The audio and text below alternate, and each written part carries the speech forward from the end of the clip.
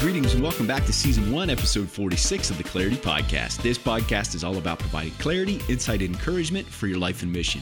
And my name's Aaron Santemeyer, and I'm going to be your host. Today we have the phenomenal opportunity to sit down with Cara L.T. Murphy.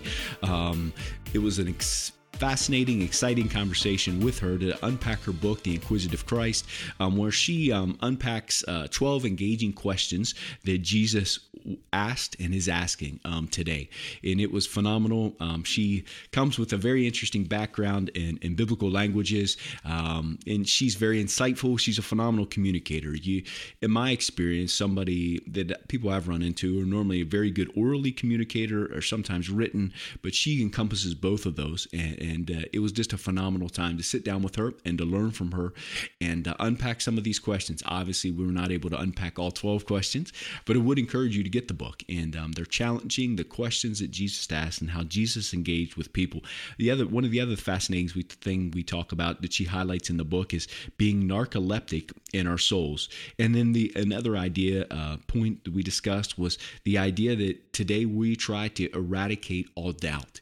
And just very insightful, very challenging. I found the book to be very challenging for me to begin once again to listen and engage and ask questions, something I've had to return to many times, and just appreciated her reminding me of that. And she's a phenomenal female leader, and it was an honor and privilege to have her on the podcast today.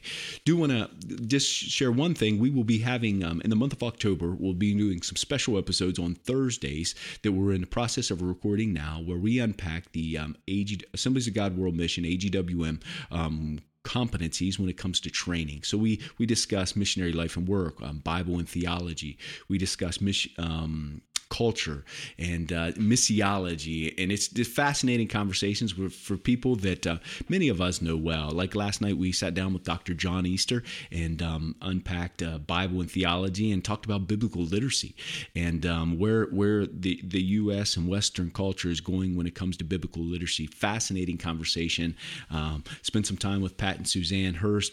Me and Pat co-host these episodes, and Pat and Suzanne unpacking a missionary life and work, and Tammy Lashway on culture, and coming up Steve Pennington on missiology. And it's just a phenomenal time, an interesting time to learn and grow, and I think you'll find those super valuable. So they'll be coming out in the month of October, and we'll launch those as just a special series on Thursdays. Do want to thank today's sponsor, which would be Central Assembly of God and Pastor Doug Seaman in Cumberland, Maryland, caring for each person, connecting each story, and celebrating each miracle. Well, there's no time better than now to get started, so here we go.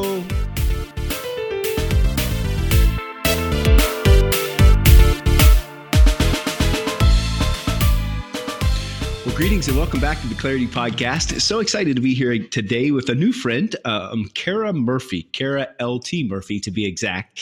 And I got to meet her through an acquaintance, Morgan Snyder, who we interviewed on the podcast. He said, I was asking for him for suggestions, and he said, Cara would be phenomenal. So Cara, it's so exciting to have you on the podcast with us. Would you mind introducing yourself to the audience for maybe those who don't know you as well? Absolutely. First of all, thank you for having me. It is such a pleasure to be here. I have been looking forward to it greatly. I will start by introducing myself and saying that I am a woman of the questions, a kingdom disciple and daughter. I like to start there. Yeah. I'm also although I live currently in Virginia, I am a Celtic pilgrim, have Irish heritage, Irish ancestry, love Ireland, and very much compelled to adventure and compelled to the spiritual disciplines. I'm also a wife to the amazing Jimmy Murphy for 16 years. And I have two beautiful daughters. They're both in middle school, preteens, Macy and Josephine. I'm a writer, I'm a speaker, professor at the undergraduate level in biblical studies, and also have done research in biblical languages for my degree. Wow.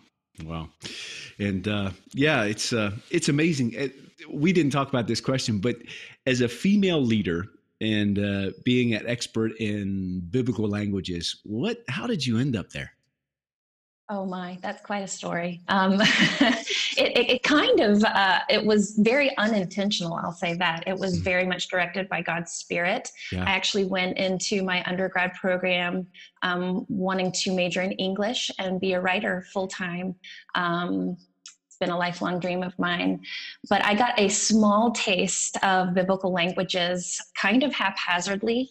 And what it was like was, unlocking a treasure chest in the scriptures, and I Wow. fell head over heels in love Wow. with God's word, but specifically God's word in its original language, and just wanting more, very passionate about it. And I really have a beautiful story. Of course, it felt very much like a minority in my program a lot of the time, Yeah. but I had so many mentors that really nurtured that passion in me for God's word, Hmm. and allowed me opportunities to even come in their classrooms and teach for them the biblical languages. And so it kind of parachuted from there into a full-on career as a professor. Wow. And being able to nurture for myself, again, both young women and young men into more of God's word. And that is my passion. Man, that's phenomenal. And a phenomenal story. I applaud you for going and what you're doing. I took a class in Greek and a class in Hebrew, and that was it. And that was it. I did take 4 years of Latin in high school, and I took it because I didn't have to speak it, and I didn't do too well in that either. So anyway, I applaud you for your expertise. Oh, thank you. It is definitely not mine. So thank you. today, we're going to just have a great conversation about your book, The Inquisitive Christ. And I just wanted to start off to just as a question to you, a little bit of the background on what led you to write this book. And just to start there. Yeah. Well, again, another great story. So I'll try to keep it concise, Aaron. But I think I would begin by saying, in my Christian walk and in my Christian faith, I always was more comfortable with answers. In fact, I think there is maybe an unacknowledged or unspoken belief that I had that actually that was the goal of being a good Christian, is to eliminate questions and have all the answers. Yeah. I'm probably not alone in that. But a paradigm shift happened really in a very climactic way. Two things happened. I guess one would be more gradual, one would be more climactic. I'll start with the gradual. There was a slow, steady realization as I became more mature in my faith, hit my 30s, of how empty and devoid of intimacy the posture of answer seeking is. You know, I think about relationships in general. And if I lose curiosity about the person I'm in relationship with, that's very dull. It really does. It lacks that intimacy and richness of knowing in a dynamic way. And so that gradually came into my awareness. Yeah. That I was empty. I was very dissatisfied with the Christian life that I was living, with all these answers that I had. But the climactic moment came. God very unexpectedly asked my husband and I a question. And it was one of those moments where we both knew it was God asking. And he asked, "Will you come away with me?" And that was our invitation. It wasn't a demand. It wasn't a command. It was an invitation to leave the familiar. And what we found was comfortable. In fact, what we were pursuing was comfortable, and to step out into the unknown. And Aaron, I write a lot more about that in the intro of the book, about that journey. Of course, that led us to living in Ireland for some time. But really, in that process, discovering that questions aren't a sign of failure. They're not a sign that something is going wrong. In fact, they're actually really good. That they are the lifeblood in every healthy relationship, and that Jesus himself is asking questions. In doing the research, and discovering that Jesus actually asked over 350 questions throughout the Gospels and Acts. He throws one in for Paul's sake on the road to Damascus, which I love. And that is how he chooses to speak to us, really got my attention. And so as I was continuing the research and wanting to bring the questions more fully present in my own life, feeling like perhaps others may need this too. And also instinctively feeling like that the enemy had placed a fog over these questions of Jesus. I know in my experience of studying scripture, even in its original language, I had been flying over these questions and not really paying attention to what was going on in the dialogue and the narratives. And so having this really, I call it like a Jeremiah compulsion in my gut to join the work with God's Spirit of dispelling the fog around these questions. So that led to the Inquisitive Christ. Wow. And it really resonated with me. You know, I've realized in my life, I've always been rewarded for right answers. I can't say never. So never is a big word, but infrequently have I been rewarded for asking a good question. And I'd like to think I'm better than a dog, but at the same time, you know, you seem to do and go the way you're rewarded for. And in education, I think my education, I got rewarded for having the right answers.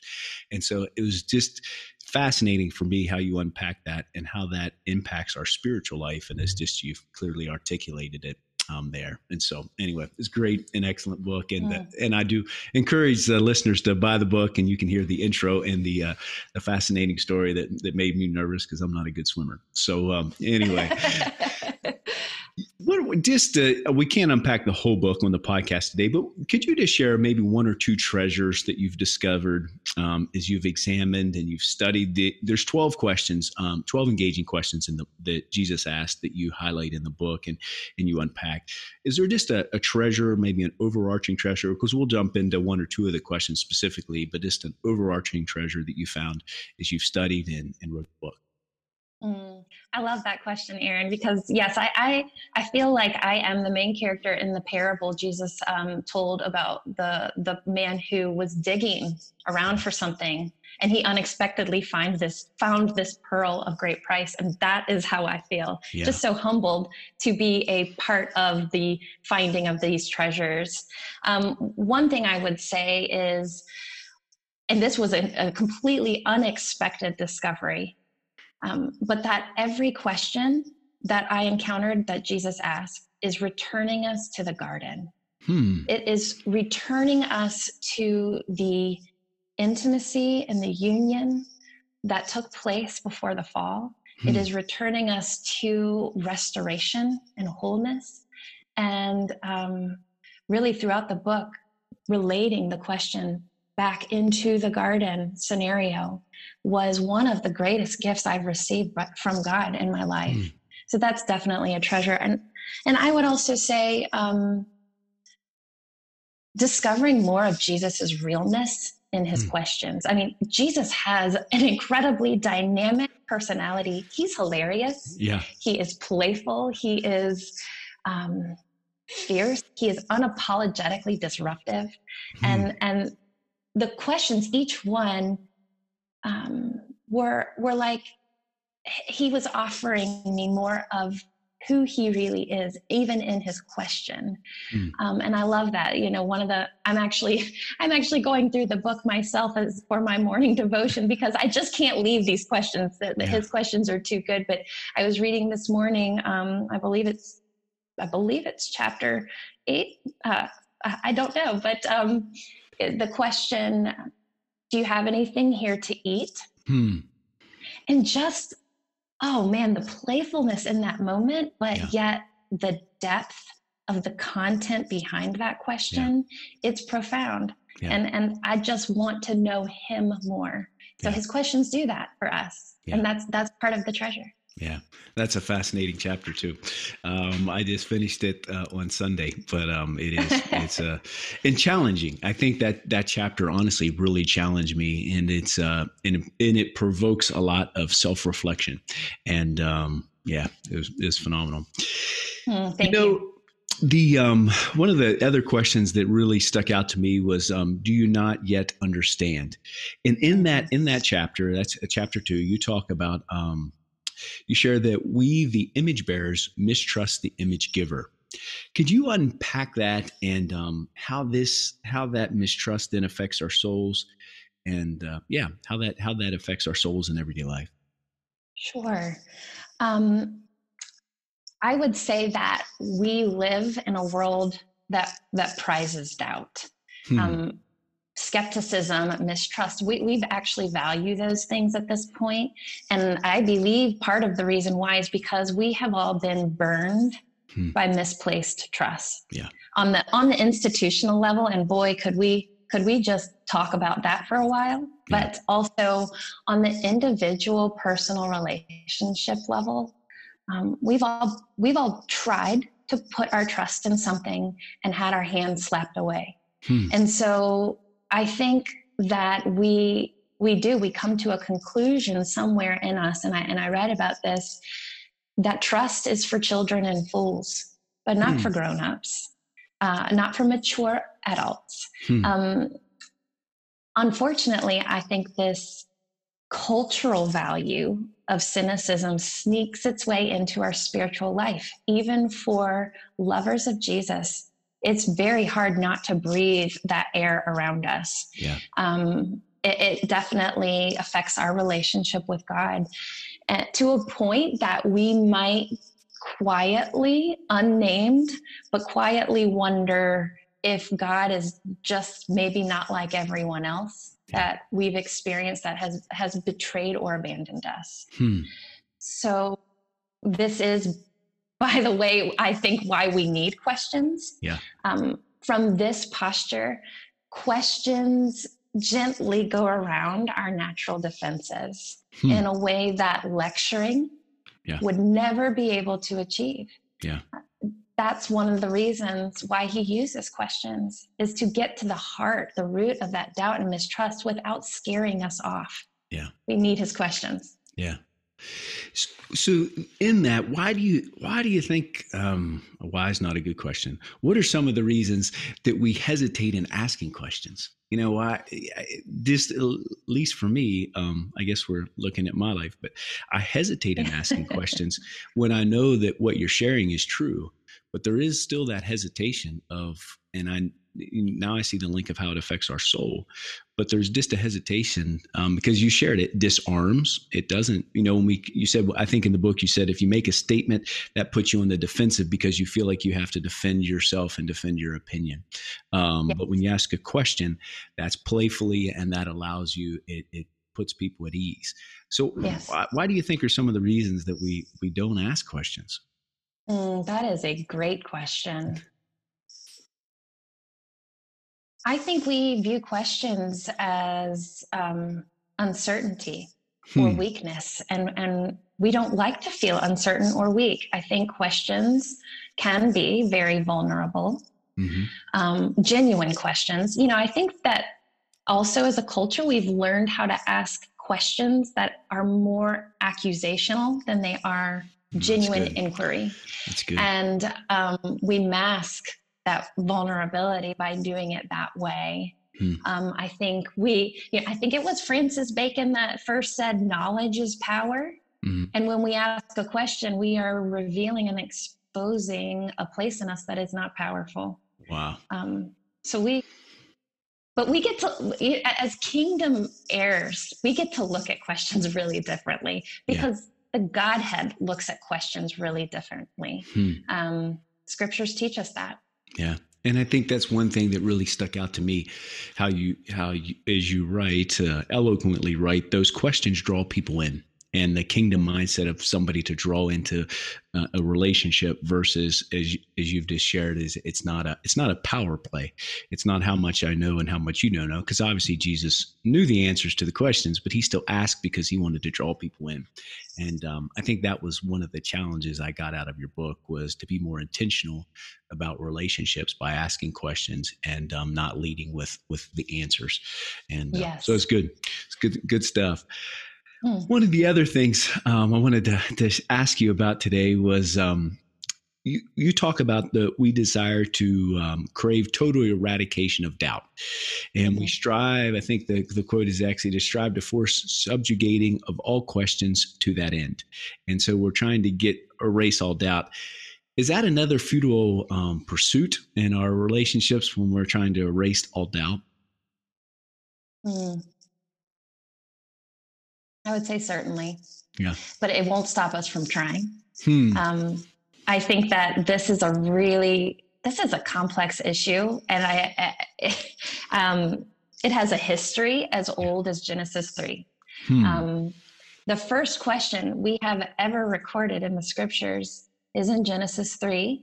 It's asked by Satan, and he asks, did God really say? Yeah. And I think we ate that fruit because, and remember, the tree was called the knowledge of good and evil. And so we want that complete knowledge. I mean, even in paradise and perfection, something beckoned to our forebears to eat that fruit for complete knowledge. We fear having our own personal lack of understanding sabotage our lives. And Satan, the enemy, just honed right in on that. Yeah. I think we also fear being forced under submission to another authority, someone who has more knowledge than we do as well. So again, going back to trust is for children and fools. So doubt must be the thing that makes me kingly or powerful. And but yes, it is a futile pursuit, Aaron. It is. Yeah. But it's interesting how we drift. We drift towards the futility. If life was just set up so we would drift towards the healthy things in life, man, it'd be a totally different one. But anyway, that's bigger than me. So you also share in the book that Jesus asked questions to provide clarity, but the enemy will ask questions to create chaos in our lives. Could you go a little bit deeper on that? Because to me, that's a very profound statement. And because that's what I'm saying is not all questions are created equal, and not all questions would have the same intent if I'm reading what you're sharing. And to me, that was just another thing that I highlighted and spent some time thinking about. Absolutely. Well, as I just referenced, the questions of the enemy beginning from Genesis 3 moving forward, they are meant to initiate with us an unholy dialogue within ourselves that ultimately aims toward, I think his ultimate outcome is that we would accuse God and his goodness. Jesus's questions, however, they create a different dialogue with us, one that brings life and freedom and intimacy. Satan will ask questions that are really just suggestions in the form of questions. For example, and we could probably, if we could get really quiet in our souls, we might hear those things coming at us from the outside, like, is God really good? Right here, right now, in this circumstance that I am living, is God really good? Am I really safe in his care? That's the unholy dialogue that we are constantly being invited into from the enemy of our souls. Yeah. But the beautiful thing is that Jesus's questions are just as constant, and his questions are light. They are challenging, they are disruptive, but they are light. Like, for example, chapter 9, I talk about the question he asks the man in John 5, do you want to be well? That is not a redundant question for this man. There is something very disruptive. It invites an honest assessment of the readiness of our souls to receive more healing from God, as well as an invitation into that conversational intimacy with Jesus. So Jesus's questions do provide clarity and closeness, but he's also not the only one asking. And we need to be careful which questions our souls are turning toward. Yeah. And I think for this audience of the podcast, one of the biggest questions that In 18 years in missions, I think that one of the biggest questions is, did God really call you to this place? Did God really Mm. call you to live in a place that, because many of the people that are Oh, listening, yes. they might serve in a place and shine the light of the gospel, and there might only ever be one or two people, if one or two people, that would accept the good news of Jesus Christ. And I think Yes. in my experience, you hear that, and I've heard that question asked myself: did God really want you to live in Madagascar? Did God really? Is this really what He wants you to do? And the thing for me is the more I dwell on those questions and not what Jesus is leading me towards, it does create doubt, and it can erode really, really quick. So that was, I Yes. think, as I thought you shared that, I think that's one question that our listeners I can't say all listeners, but I think that's one I've heard frequently is, did God really call me to do this? And man, once you Hmm. play that plays out in your mind for a long time, it Yes. doesn't go uphill. It goes downhill pretty quick. So Right. Well, and in all vulnerability, Aaron, I have been asked continually, did God really intend for you to release a book in the middle of a global pandemic where, all of the bookstores shut down? Um, that question I have had to come before Jesus with many times and say, I'm being asked this question. This one is the one that's entertaining my soul right now. What Yeah. question do you have that you want to talk about this? Because this is hard. This has been hard. Yeah.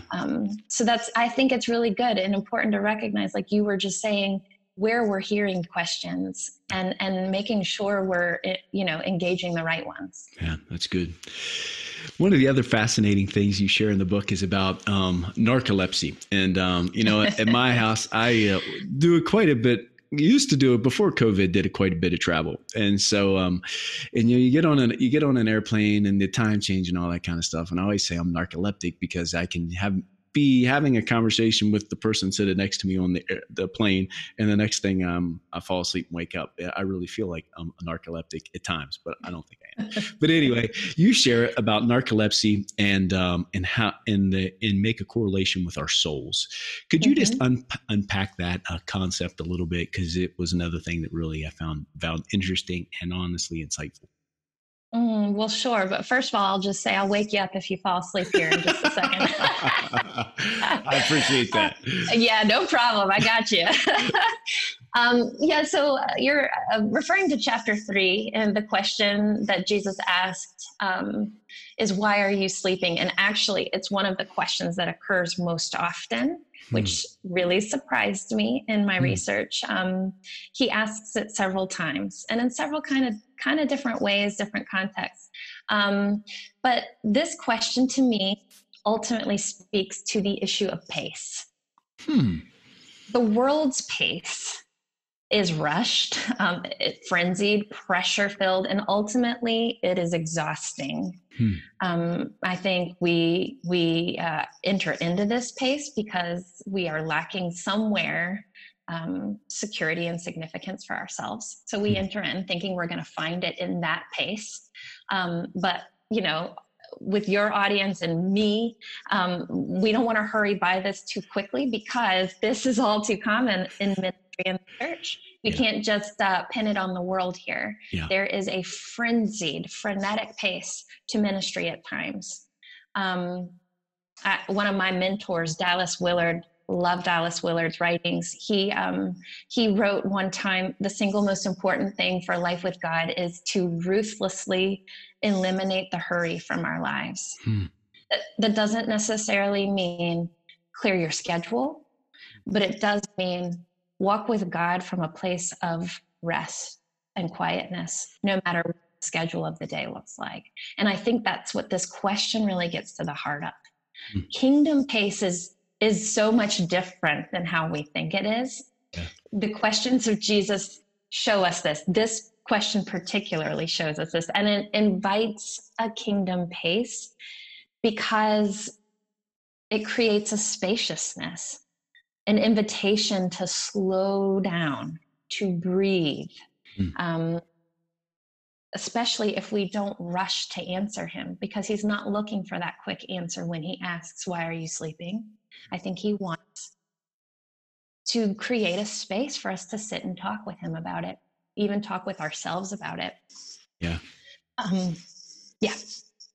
Well, I was also just going to say real quick that I think one of the important things about this question as well is, and this is very comforting to me, is this question particularly deals with what does Jesus's face look like when he has to wake us back up? To me, that's a bit of a spiritual failure to be caught sleeping when Jesus has asked us to watch and wait with him and to pray. Yeah. And so I have really personally had to deal with, like, what does the face of Jesus look like as he gently wakes me up? Is it disgusted, annoyed, or is there a kindness and a graciousness there? And of course there is. Yeah. Wow. I think, the thing, once again, the drift is towards exhaustion and frenetic, that fast paced. And if it was just towards rest, man, I think we'd be better off. But anyway, that's one of those things. But I find myself also, I run before COVID, you run at a high pace. And obviously why I'm falling asleep on a plane is because I'm exhausted. Yes. That does affect our souls. There's no doubt about it. No doubt about it. One last question, and then I just ask you to pray for the audience. And this was another one I thought was really interesting. You talk, I think the quote is exactly this, that we've decided being a son or daughter is no longer necessary. We've already been saved by Jesus. Could you go a little bit deeper on that question and how that also affects our souls when we have Jesus, but we don't necessarily need to be a son or daughter? Aaron, would it be okay if I actually read that little portion from the book? Okay. For sure. Okay. No wonder we're cautious about the everlasting Father. Every child has been taught to mistrust the name. That association of God with Father will always cause a twinge of pain or confusion in whatever spot is tender in our own hearts. This is part of the reason why the world, and even sometimes the church, has rejected its need for Father God. We come into God's family through Jesus, but we've been suspicious about this deity who wants to father us. In my affection for Jesus, I have felt more comfortable as a redeemed sinner than as a beloved daughter. We cling to Jesus, the saving Son, pushing the Father out of his own home. Jesus saved me. This I've almost always known. But what have we known of the Father? The Father-shaped hollow place in each of us questions, where is he? Where is the Father? With each new horror story of cruelty and neglect in the home.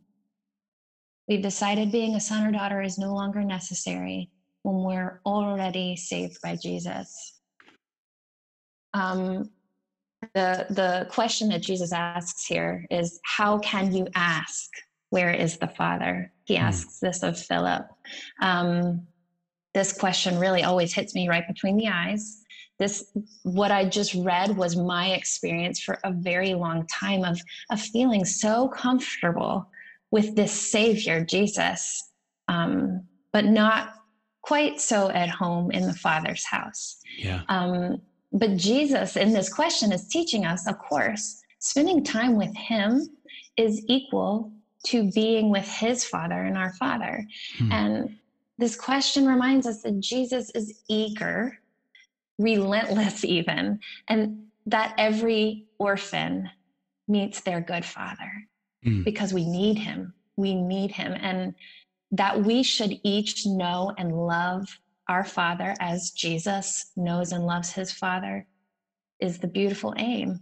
And this question really gets us right to the heart of that. Wow. Well, you're a phenomenal writer and a phenomenal communicator, and that's super evident. And where can people, if they're looking for your book or to follow you on social media, how can they get to know more about your writings and more about you? Thanks, Aaron. Well, you can go to my website, which is caraltmurphy.com. I'm also on Facebook, Cara LT Murphy, author. Yeah. And that would be fantastic. Good deal. We'll put links to those in the show notes. And Cara, we normally end the podcast and ask for prayer. And so you could pray whatever way you would like for the audience, that God would use what you have shared with us today, that not just head knowledge, but things that we will put into actions, not another discussion about questions, but we will allow these to penetrate into our soul, and that we will be people that seek intimacy with Christ, and not respond with answers, but to be people that lead with questions and model what Jesus did in our lives. Mm-hmm. Thank you, Aaron. Yes, I'm honored to pray. Father, Holy Spirit, our inquisitive Christ, we come before you and we want to risk. We want to risk welcoming your questions. We want to risk slowing down and breathing so that we might hear what you are asking by your Spirit. With a little fear, perhaps, and trembling, we ask you, what question are you asking me today, right now? Lord, would you open the ears of our heart and the eyes of our soul, that we might see you and know you and receive more of you. We ask that by spending time with you and the questions you ask, that you would give us the gift and the ability to ask kingdom questions of others. Lord, I pray for each and every ministry represented by every listener today. Lord, would you bless them and lift up your countenance upon them this day? In the name of Jesus, we pray together as brothers and sisters all across the world.